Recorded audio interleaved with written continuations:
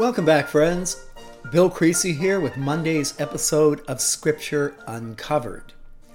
On Friday, we left off with St. Paul leaving Corinth, along with Priscilla and Aquila, but before they sailed from Cenchrea, he had his hair cut, ending the Nazirite vow he had taken, the Nazirite vow that we read about on Friday in Numbers chapter 6. Well, after the haircut, they arrived at Ephesus, where Paul left Priscilla and Aquila, and he himself went into the synagogue and reasoned with the Jews. Paul's typical way of beginning his work. Go to the synagogue, speak to the Jews. He had access there. And when they asked him to spend more time with them, he declined. But as he left, he promised, "I'll be back if it's God's will." Then he set sail from Ephesus, and when he had landed at Caesarea Maritima, he went up and greeted the church there, and then went down to his home church of Antioch. After spending some time in Antioch, Paul then set out from there and traveled from place to place through the region of Galatia and Phrygia, strengthening all the disciples. Now, Paul, on the first missionary journey, Paul, Barnabas, and Mark, for a while, traveled through the interior of Asia Minor to these very places. And then Paul, on the second missionary journey, traveled back through them. So now he's on the third cycle. Meanwhile, as Paul is traveling, a Jew named Apollos, a native of Alexandria, Egypt, came to Ephesus. Apollos. I love that name. And you can just picture Apollos as we continue on here. Now, he was a very learned man with a thorough knowledge of the Scriptures. He had been instructed in the way of the Lord, and he spoke with great fervor and taught about Jesus accurately, though he only knew the baptism of John. So he began to speak boldly in the synagogue at Ephesus, and when Priscilla and Aquila heard him, they invited him to their home and explained to him the way of God more adequately. Apollos from Alexandria, Egypt. There was a very large population of Jews in Alexandria, Egypt. Alexandria was the center of learning of this part of the world, the eastern portion of the Roman Empire. And Apollos was highly skilled in rhetoric, highly skilled in scripture, and he had learned all about Jesus, but only up to John's baptism of Jesus. He didn't get the message. He never got the text message. He never knew about Jesus' crucifixion, burial, and resurrection. But when Priscilla and Aquila heard him, they were mightily impressed with his rhetorical flair and his presence. But they said to him, "We'd like to talk more about this with you, and we'd like to invite you to our home for dinner. Would you come?" And Apollos said, "Well, I'd be happy to come." So he did. And during dinner, they explained to him the way of God more adequately. They said, "Everything you said in your talk today is exactly right. Jesus had a wonderful 3-year public ministry. But in AD 32 in Jerusalem, he was arrested, tried by the Sanhedrin, turned over to the Romans, given a death sentence, was crucified." And Apollos said, "Oh no." Yes, he was. But 3 days later, he was resurrected. Really? Well, they sat up until late at night talking about this. So Apollos, now having the full message, wanted to go to Achaia, that is, to Greece, to Corinth. And the brothers encouraged him and wrote to the disciples there to welcome him. And on arriving, he was a great help to those who by grace had believed, for he vigorously refuted the Jews in public debate, proving from the Scriptures that Jesus was the Christ. So Priscilla and Aquila filled him in on the full message. Apollos embraced it completely, and then went to Corinth, the church Paul had founded. and he was a mighty witness there and a teacher. And I think Apollos, just the name itself, and he was a Jew from Alexandria, Egypt, I'll bet he was tall and handsome, had long flowing hair, beautifully trimmed beard, suntan. Why, he was the televangelist of the day, and people in Corinth loved him. Now later on, when Paul will write his first epistle to the church at Corinth, Paul learns that there's trouble in Corinth.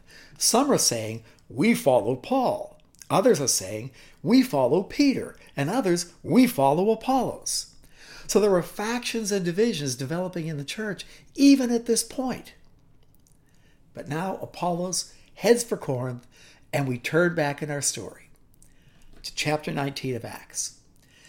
Now, while Apollos was at Corinth, Paul took the road through the interior and arrived at Ephesus. So Paul continues through the southern portion of Asia Minor, modern-day Turkey, and he arrives at Ephesus. And there he found some disciples, and he asked them, there were no disciples when Paul left there, and Paul always went to new territory where no one had been. So Paul asked them, did you receive the Holy Spirit when you believed? And they answered, the Holy who? We never heard about a Holy Spirit. What's that? And Paul asked, then what baptism did you receive? Well, John's baptism, they replied. That is, what Apollos had been teaching early on. And Paul said, John's baptism was a baptism of repentance. He told the people to believe in the one coming after him, that is, in Jesus. And on hearing this, they were baptized into the name of the Lord Jesus. And when Paul placed his hands on them, the Holy Spirit came upon them, and they spoke in tongues and they prophesied. There were only about 12 men in total. But the church began with 12 men. Not a bad start. So Paul entered the synagogue once again, and he spoke boldly there for 3 months, arguing persuasively about the kingdom of God. So Paul lasts for 3 months in the synagogue at Ephesus. Paul didn't last more than a couple of days in any other synagogue. Why 3 months in Ephesus? Well, Ephesus was an extraordinary city, utterly extraordinary. Ephesus was founded as an Attic Ionian colony in the 10th century BC. It's a natural deep water port. And Ephesus was one of the 12 cities in the Ionian League during the classical Greek period. In Roman times, Ephesus was a magnificent city with a population of around 250,000 people. Remember our rule of thumb about archaeology? Find the theater, count the seats, multiply by 10. Well, the theater at Ephesus seats about 25,000. Thus, the population was around 250,000 people. A big city in the ancient world. Along with Rome and Syrian Antioch, Paul's home church, Ephesus was one of only 3 cities in the Roman Empire with street lighting at night. The splendor of the city, beckoning sailing ships and illuminating the night skies. Around 550 BC, the Temple of Artemis, or Diana as the Romans called her, was built in Ephesus. A staggering structure. It was one of the 7 wonders of the ancient world. Antipater of Sidon compiled the 7 wonders in the second half of the 2nd century BC. And here's what he said about the Temple of Artemis.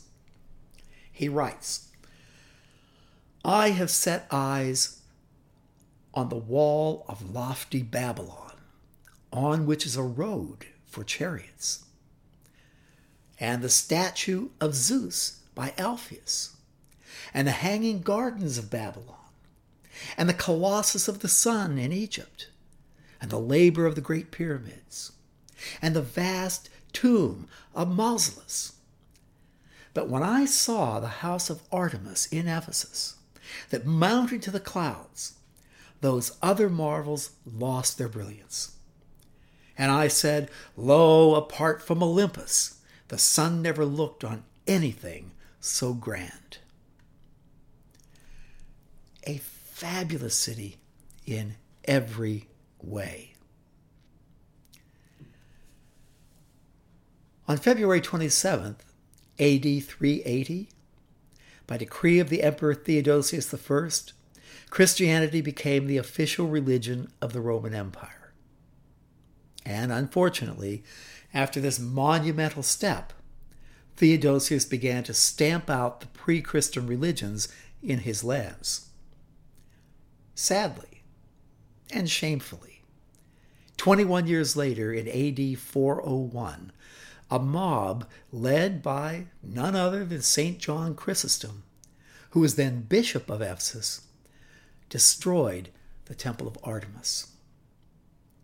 All that remains of the temple today is a single column of random fragments erected on the site.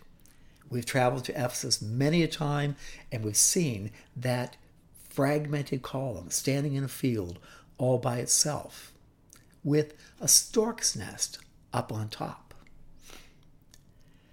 Well, later, the Emperor Justinian in 532 used the columns that had been there at the Temple of Artemis in building the great church of Hagia Sophia in what today is Istanbul, Constantinople of the time. Now, adding to the splendor and intellectual importance of Ephesus, in AD 132, Gaius Julius Aquila erected the library of Celsus in honor of his father, a Roman senator. The library housed 12,000 scrolls, making it one of the three great libraries of the ancient world, along with Alexandria in Egypt and Pergamum in Asia Minor. In AD 262, a fire devastated the library and destroyed the contents. Today, only the facade survives, a reminder of the achievements of one of the most dazzling cities in the ancient world. And every time we travel to Ephesus, every time any group travels to Ephesus, they get a group picture in front of the library of Celsus, the front facade. So Ephesus, in the Roman Empire, and think of the Roman Empire, it's not Rome and Italy and the northern territories. No, the Roman Empire is the entire landmass surrounding the Mediterranean. Half of the Roman Empire was in North Africa. So how would you travel within the Roman Empire? Now, the Romans built over 58,000 miles of roads, and they're very good roads. Many still exist, and we've walked on some of them. But the most efficient way to travel was by ship.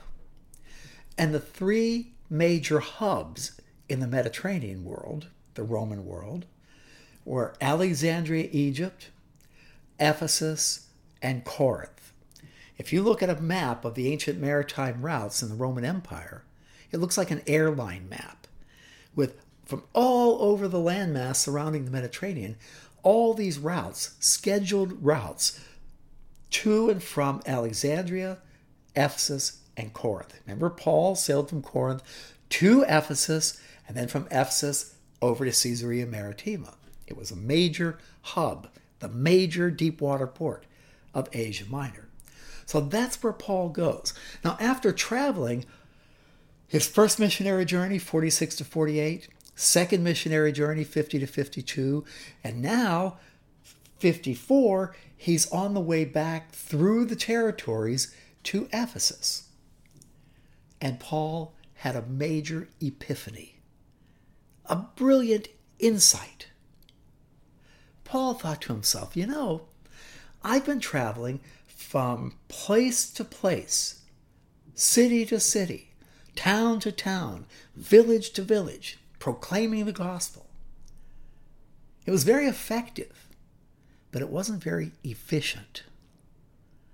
So when Paul arrived in Ephesus, he recognized an opportunity. He recognized that from Ephesus, he could get the gospel message out to the entire Roman world and never leave Ephesus. Because all those people traveling, passing through Ephesus, Paul could speak to them. And they could take the message where they were going. I'll be darned.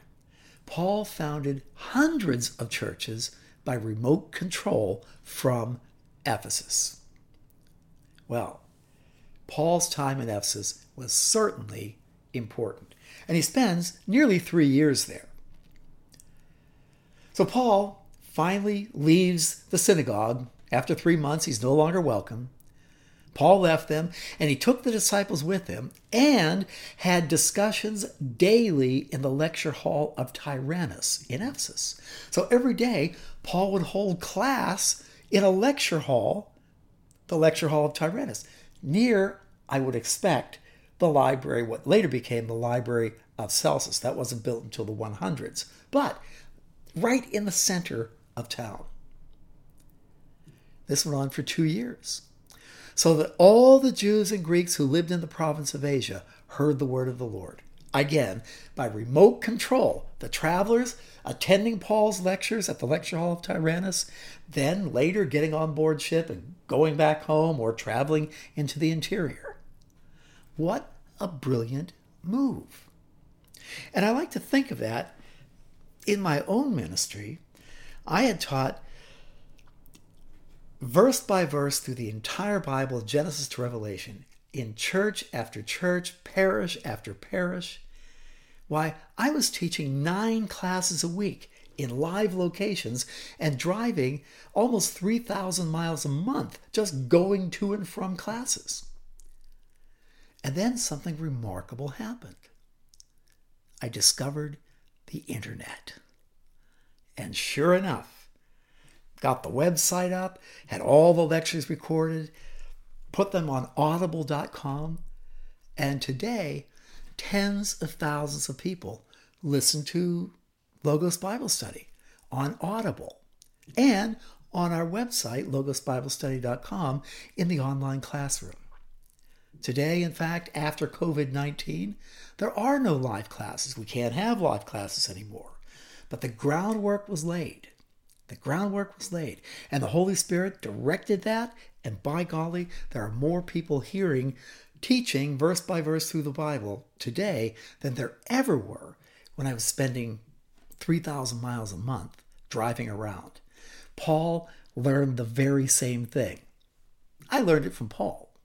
Well, God did extraordinary miracles through Paul. None through me that I know of, but quite extraordinary. Even handkerchiefs and aprons that had touched him were taken to the sick, and their illnesses were cured. And the evil spirits left them. Now, some Jews who went around driving out evil spirits tried to invoke the name of the Lord Jesus over those who were demon-possessed. It's like Simon the magician. I would like that gift, right? I'll pay a lot for it. They would say, in the name of Jesus whom Paul preaches, I command you to come out. Well, 7 sons of Sceva, a Jewish priest, were doing this. And one day, the evil spirit answered them, Jesus I know, and I know about Paul, but who are you? And then the man who had the evil spirit jumped on them, overpowered them. He gave them such a beating, they all ran out of the house naked and bleeding. Oh, I just love that. Well, when this became known to the Jews and Greeks living in Ephesus, they were all seized with fear at the name of the Lord Jesus. It was held in high honor. And many of those who believed now came and openly confessed their evil deeds. A number who had practiced sorcery brought their scrolls together and burned them publicly. And when they calculated the value of the scrolls, it came to 50,000 drachma. 50,000 drachma. That's about $10 million. In this way, the word of the Lord spread widely and grew in power. I have to admit, I have a problem with that. Now, the Great Library of Celsus had not yet been built. That won't be until the 100s. But you don't build a great library if you had nothing to put in it. Ephesus was a great city with a theater that seated 25,000 people, with the Temple of Diana, one of the 7 wonders of the ancient world, 250,000 people, the maritime hub, one of 3 for travel within the Roman Empire. There were a lot of scrolls. A lot of scrolls on what? Sorcery? Well, no. Classical literature, philosophy. There were the works of Plato, the works of Aristotle, the great Greek dramatists. All these scrolls were brought together and publicly burned. They had a book burning. How do you think St. Paul reacted to that? Paul was a highly educated person, not only in Judaism, but in classical learning. When we study St. Paul's epistles and letters, they are masterpieces of classical Greek rhetoric. Paul had an enormously well-rounded education, somebody who loved books. In fact, when Paul's in prison in the AD 60s, 64 to 68, when he's arrested again and he's on death row, he writes 2 Timothy. He writes to his young protege, Timothy. And he asks Timothy, when coming to Rome and passing through Troas, where Dr. Luke lived, would you stop at Luke's house and pick up my heavy cloak, because it's pretty cold here, and please bring some of my books, especially the scrolls, the older books. So Paul loved books. He knew the value of books. He knew the value of classical learning.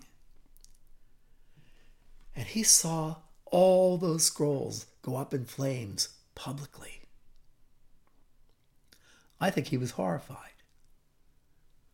We read in verse 21 of chapter 19, after all this happened, Paul decided to go to Jerusalem, passing through Macedonia and Achaia. After I've been there, he said, I must visit Rome also. And he sent 2 of his helpers, Timothy and Erastus, to Macedonia, while he stayed in the province of Asia a little bit longer. So Paul determines, after the book burning, to leave Ephesus, to leave his greatest missionary effort. I think Paul had a very difficult time with that book burning. So what's going to happen? Paul is determined to leave. On Wednesday, we'll find out how he leaves. Okay, there we are, folks. See you on Wednesday. Blessings to you. And keep me in your prayers if you would. I will you in mine. Bye-bye now.